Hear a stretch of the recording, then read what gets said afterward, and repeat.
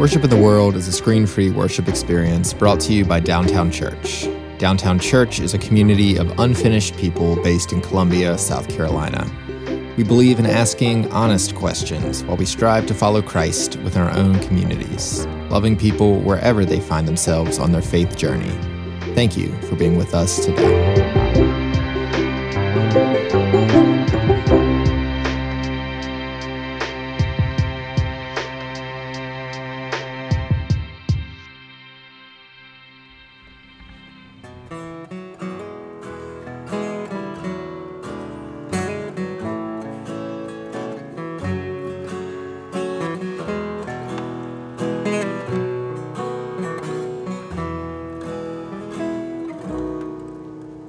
Lord, I'm prone to wander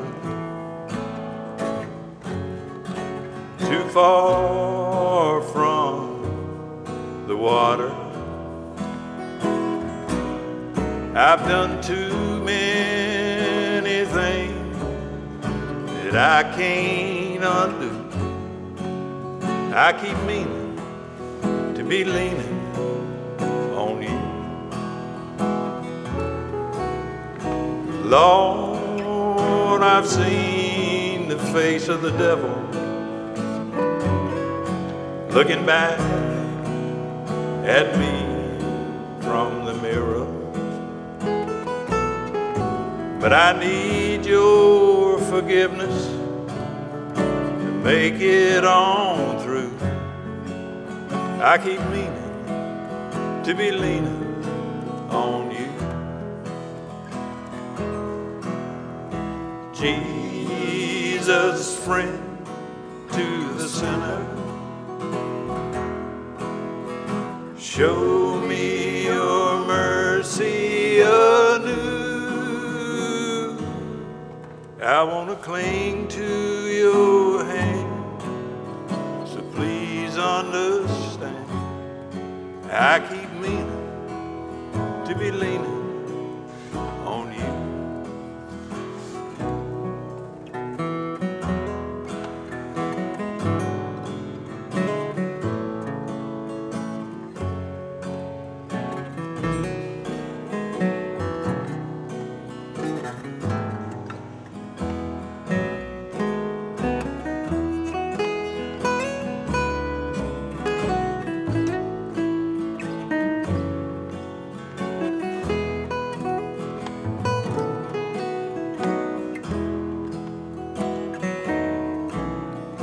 Lord, I want to kneel down at the altar. Take me all the way down in the water. I want to come out shouting hallelujah, hallelujah, hallelujah. I've been meaning to be leaning on you. Jesus, friend to the sinner, show me your mercy anew. I want to cling to your hand, so please understand. I keep meaning to be leaning. I want to cling to your hand, so please understand. I keep meaning to be leaning on you.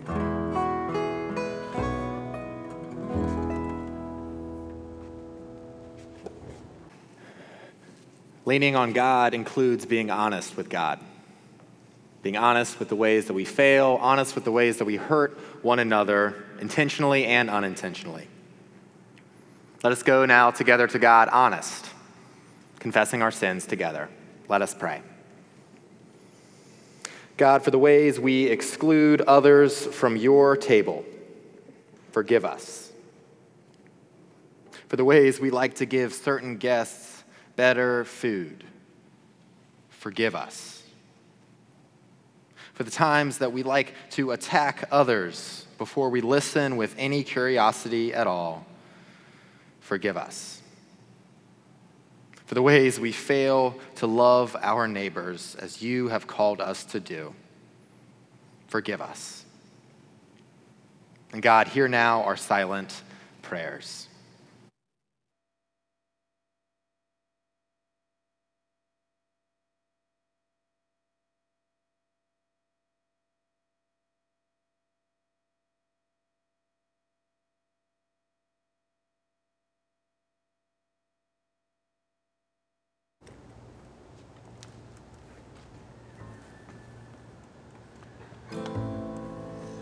Glory be to the Father, glory be to the Son,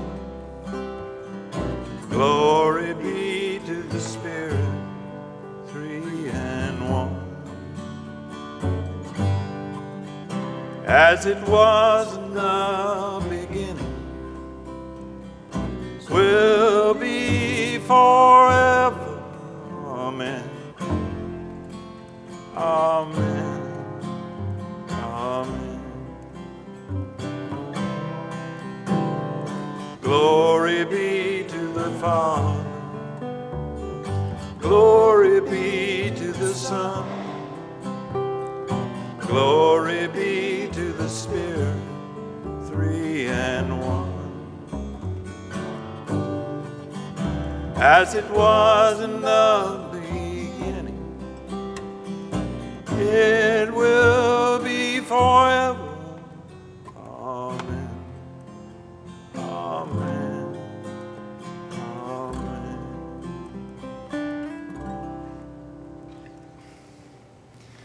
Amen. Friends, hear the good news. The good news is that we don't control this table.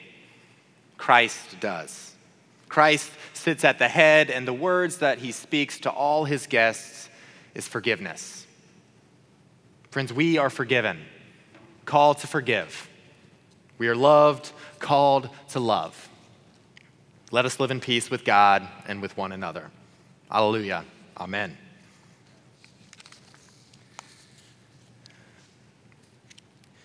Before we get into the scripture for today, I want to have a brief announcement.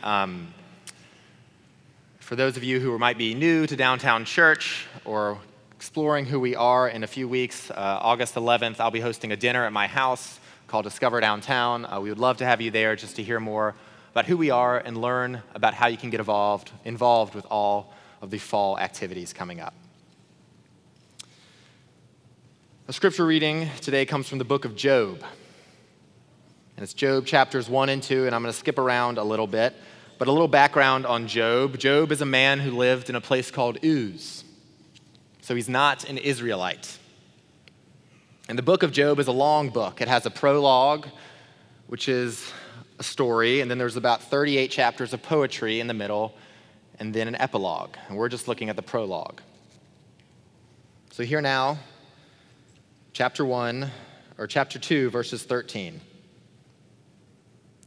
One day when Job's sons and daughters were eating and drinking wine in the eldest brother's house, a messenger came to Job and said, "The oxen were plowing and the donkeys were feeding beside them. And the Sabeans fell on them and carried all of them off. And they killed the servants. I alone have escaped to tell you." And while the servant was still speaking, another servant came and said, "The fire of God fell from heaven and burned up the sheep and the servants and consumed them. I alone have escaped to tell you." And while he was still speaking, another servant came and said, "The Chaldeans formed 3 columns, made a raid on the camels, and carried them off and killed the servants with the edge of the sword. I alone have escaped to tell you." And while he was still speaking, another came and said, "Your sons and your daughters were eating, and they were drinking wine in the eldest brother's house. And suddenly a great wind came across the desert. The wind struck the 4 corners of the house, and it fell on the young people. And they are dead. I alone have escaped to tell you." Then Job arose, he tore his robe, he shaved his head, and he fell on the ground and worshiped. He said, "Naked I came from my mother's womb, and naked I shall return. The Lord gave, and the Lord shall taken away. Blessed be the name of the Lord." In all this, Job did not sin or charge God with wrongdoing. And then his wife said to him, "Do you still persist in your integrity? Curse God and die." But he said to her, "You speak as any foolish woman would speak. Shall we not receive the good at the hand of God, and not receive the bad?" In all this, Job did not sin with his lips. This is the word of the Lord. Thanks be to God. The title for today's sermon is Let's Be Real. And y'all, one of the reasons I find such immense comfort in a home like Downtown Church is the authenticity that is welcomed here. Frankly, it's expected. So with that, I've got some real confessions to make. First, it's been a tough week. And second, I don't really like Job. I don't like the way he behaves in this story. I don't get it. And before we get into Job as a character, I want to emphasize that there will be no attempt to come to some surface level conclusion on God's role in evil and darkness. For one, I don't have the time, and two, even if I did have the time, I wouldn't be able to do it. Some things are inexplainable. If you're looking for a sermon that explains why bad things happen, you're not going to get that. But what I'm going to do is look at the human emotions in this story, because that is something that we are all a bit familiar with. And in those emotions, I struggle with Job. I really do. But I love Job's wife. In ancient Christian tradition, Job's wife was given the name Satitis, and she deserves a name. She deserves not to be referred to only by her husband, so that's what I'll call her, Satitis. And in the entire 42 chapters of Job, Satitis gets 6 Hebrew words to make her statement. 6 words to let her husband know just how she feels. 6 words to proclaim her fear around losing their entire livelihood. 6 words to unload the colossal grief of the deaths of her 7 sons and 3 daughters. 6 of the most honest words in the Bible. Translated into English, they say, "Do you persist in your integrity? Curse God and die." Sounds kind of harsh. But Job's wife is being real. Real with the raw emotions of grief, real with the pain of losing her children, real with the struggle of seeing her husband physically and emotionally tormented. And I think she's being pastoral and telling Job that, you can be real too. Curse God and die. Because to me, up to this point, Job hasn't been real. Job's supposed piety remains. And growing up in the church, I've always heard how Job's unwavering faith and his lack of anger is such a positive trait. Interpretations like this saying, wow, his whole family can die, he can lose his house, he can lose his possessions, he can be overcome with sickness, and he still offers praises to God. And good for Job. But that just doesn't seem real to me. Maybe he is that capable of a person, but if I were Holden Caulfield, I might call him a phony. When I worked as a hospital chaplain in the cardiac intensive care unit, I had 2 favorite phrases. This sucks, and I hate this for you. The first time I uttered, "This sucks," I walked into the room to sit with a teenage son who had just lost his mother to an unexpected stroke. The words just slipped out. All the time spent with bars of soap in my mouth as a child for saying the S word went out the window. That situation sucked, and that teenager knew it.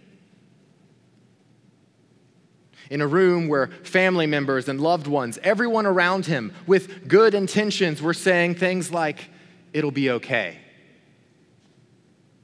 I wanted to give him permission to say, "Right now, it doesn't feel like it's going to be okay. Right now, this is hard."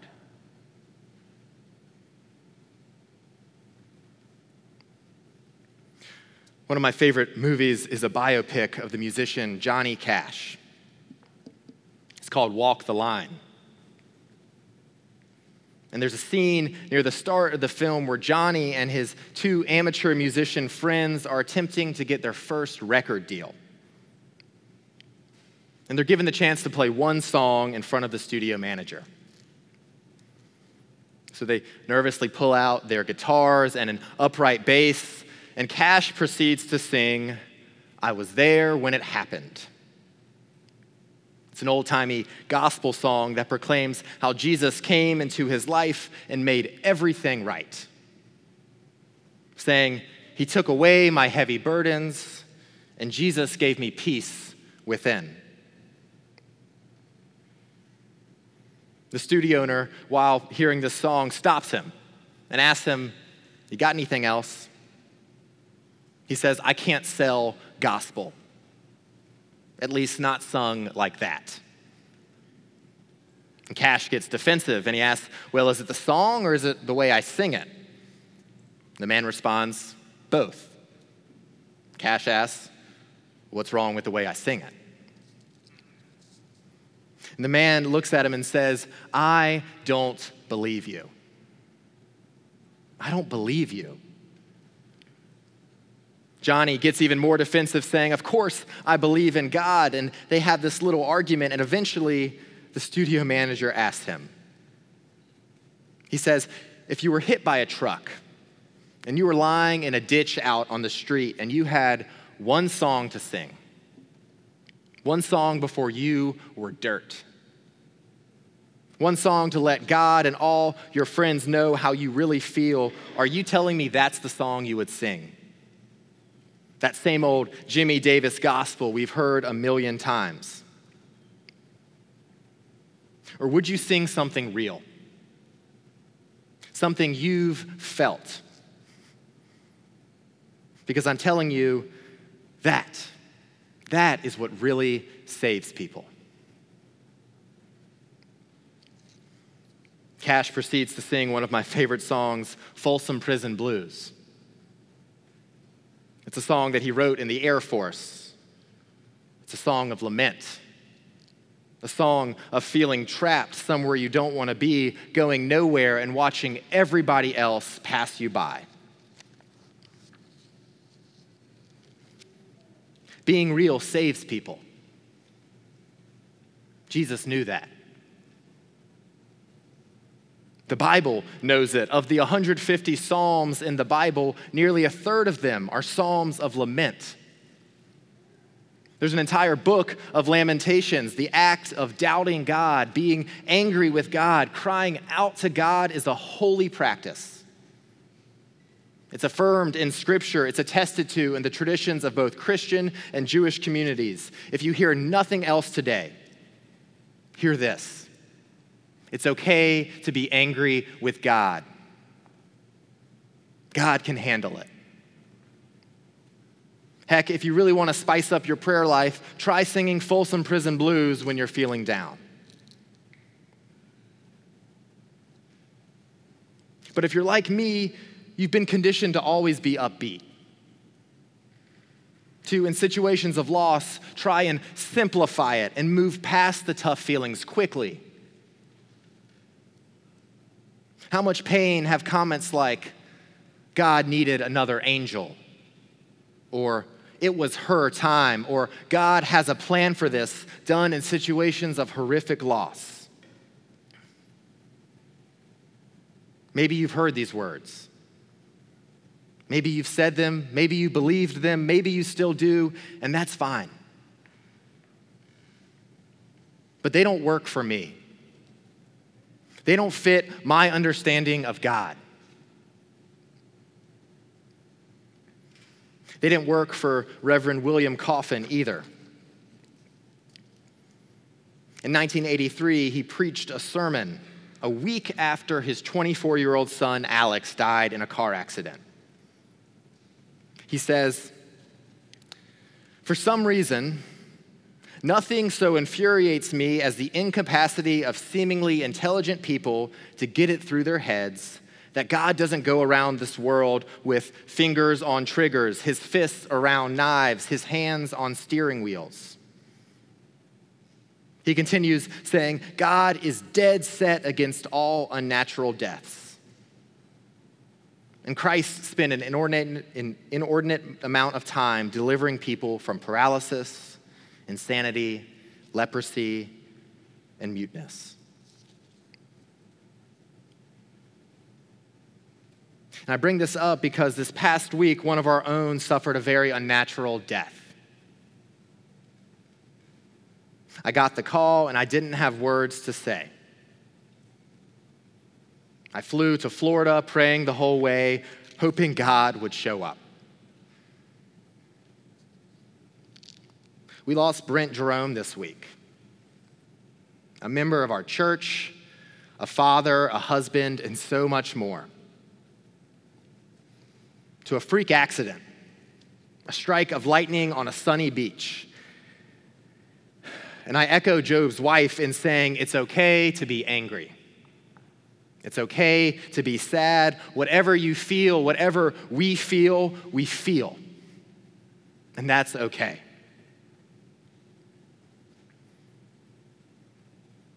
Don't get me wrong, I don't mean to dismiss any infinite hope we might feel amidst our finite experiences of pain. The cornerstone of our religion is built upon our belief that Christ conquered death, upon our hope that death is not the end. Jesus proved that on the cross. Jesus proved that with an empty tomb, and I cling to that hope in times such as these. But we cannot skip over the "this sucks" phase of loss and death. Or as the phase Christ cried himself, my God, why have you forsaken me?"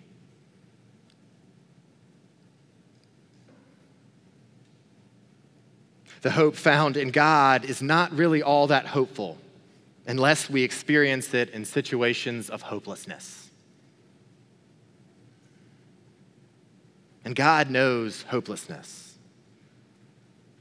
God hung from a cross. God experienced betrayal, loss, and pain, and death. And in that pain, upon that cross, he quoted Psalm 22, the psalm that begins with, my God, why have you forsaken me?"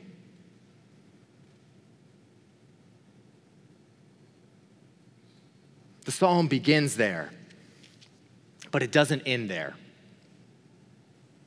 The psalm goes somewhere else. Like our walks with grief, it ebbs and flows. And like the promise of God, it moves towards hope. It ends with deliverance, with praise, with worship. But to be honest, I'm still stuck at the beginning. Maybe you're with me. My God, why have you forsaken me? My God, why have you forsaken us? Yet today, at least, I cling on to my God. In the name of the Father, and the Son, and the Holy Spirit. Amen.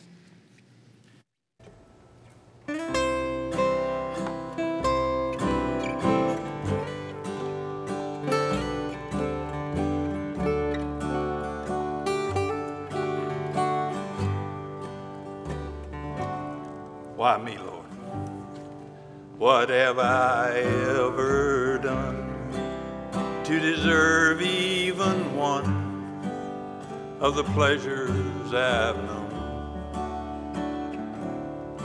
Tell me, Lord, what did I ever do that was worth loving you, or the kindness you've shown? Lord, help me, Jesus, I've wasted it, so help me, Jesus, I know what I am. Now that I know that I've needed you, so help me, Jesus, my soul's in your hand. Tell me, Lord, if you think there's a way I can try to repay all I've taken from you.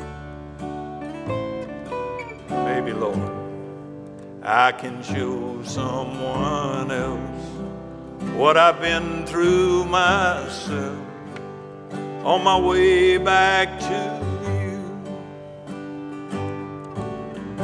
Lord, help me, Jesus, I've wasted it, so help me, Jesus, I know what I am.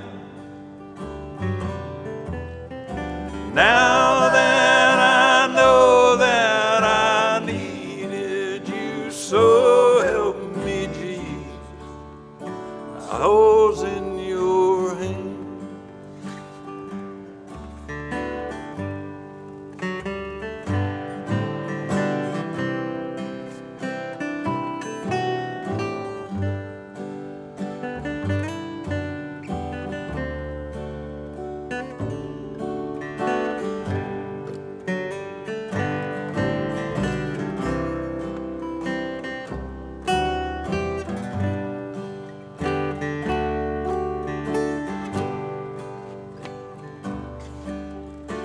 Lord, help me, Jesus, I've wasted it, so help me, Jesus, I know what I am. Now that I know that I needed you, so help me, Jesus, my soul's in your hand. Help me, Jesus, my soul's in your hand.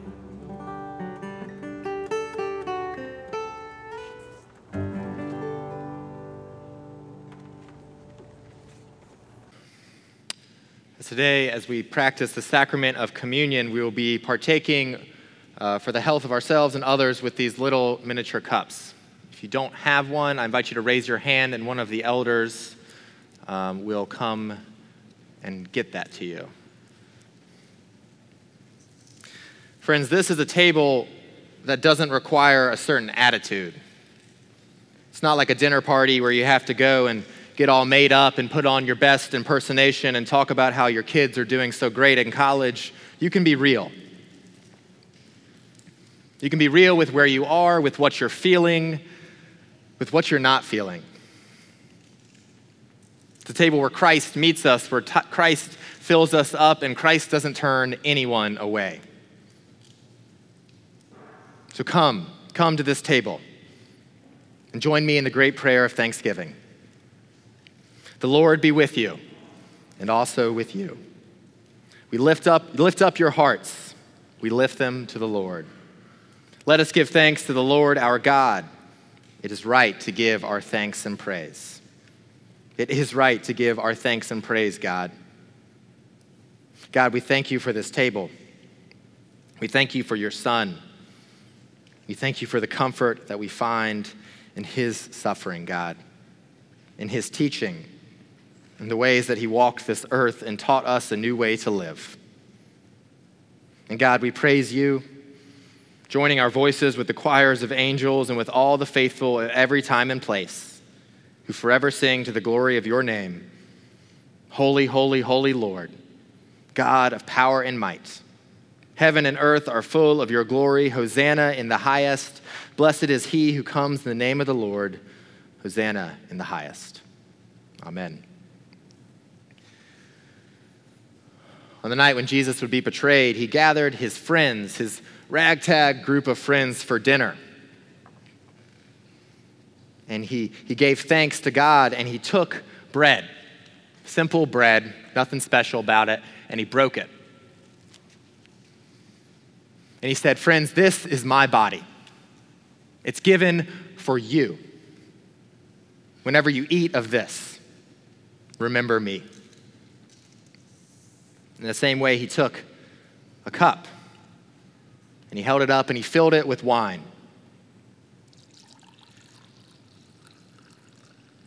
He said, this is the new covenant, which is sealed in my blood, shed for the forgiveness of everyone's sins. Whenever you drink from this cup, remember me. So friends, as often as we eat this bread and we drink from this cup, we proclaim Jesus' saving life, death, and resurrection until he comes again. I now invite you to open these wafers and partake in communion. Let us pray. God, we thank you for this bread, for this wine. We ask that it might fill us up spiritually and emotionally to go out into your world and be caregivers for the broken, comforters for the mourning, and those who can love even those who are hardest to love. God, we don't know why bad things happen in the world, but we know that you have called us to love you and love one another. God, that's got our hands pretty full, so that's what we are going to do. Equip us to do that, knowing that you walk before us, beside us, and behind us, that you weep with us when we weep, that you shake when we shake, God. Empower us to do your work and be your disciples. And hear us now as we pray the prayer that your Son, Jesus the Christ, taught us, saying together, Our Father, who art in heaven, hallowed be thy name. Thy kingdom come, thy will be done, on earth as it is in heaven. Give us this day our daily bread, and forgive us our debts, as we forgive our debtors. And lead us not into temptation, but deliver us from evil. For thine is the kingdom, the power, the glory forever. Amen.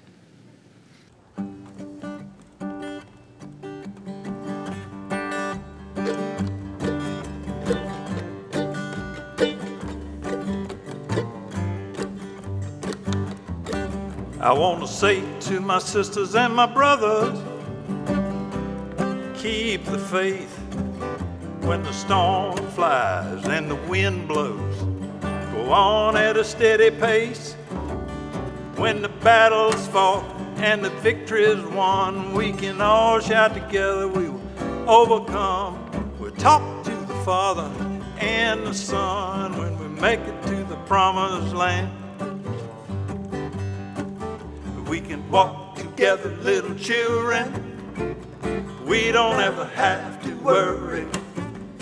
Through this world of trouble, you gotta love one another. Let us take a fellow man by the hand, try to help him to understand.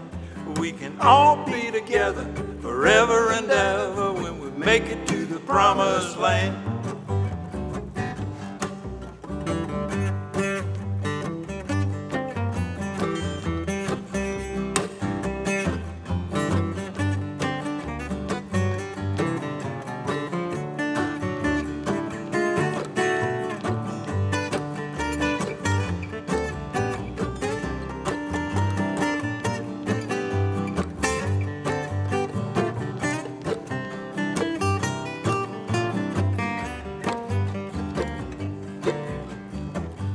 Our Bible reads, thou shalt not be afraid terror by night, nor the arrow that flies by day, nor for the pestilence that waiteth in the noon darkness, nor for destruction that waiteth in the noonday hour. We can walk together, little children. We don't ever have to worry. Through this world of trouble, we gotta love one another. Let us take a fellow man by the hand, try to help him to understand that we can all be together forever and ever when we make it to the promised land. This world's not our home, we are only passing through. Our trail is all made up, way beyond the blue. Let us do the very best that we can while we're traveling through this land. We can all be together, shaking a hand when we make it to the promised land. Walk together, little children. We don't ever have to worry. Through this world of trouble, gotta love one another. Let us take a fellow man by the hand, try to help him to understand we can all be together forever and ever when we make it to the promised land. We can all be together forever and ever when we make it to the promised land.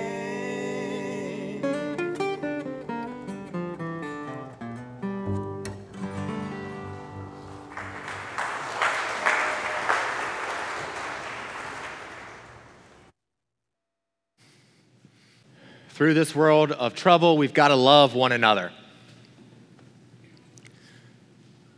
Love requires being real with one another. So be real with your emotions, be real with God. God can handle it.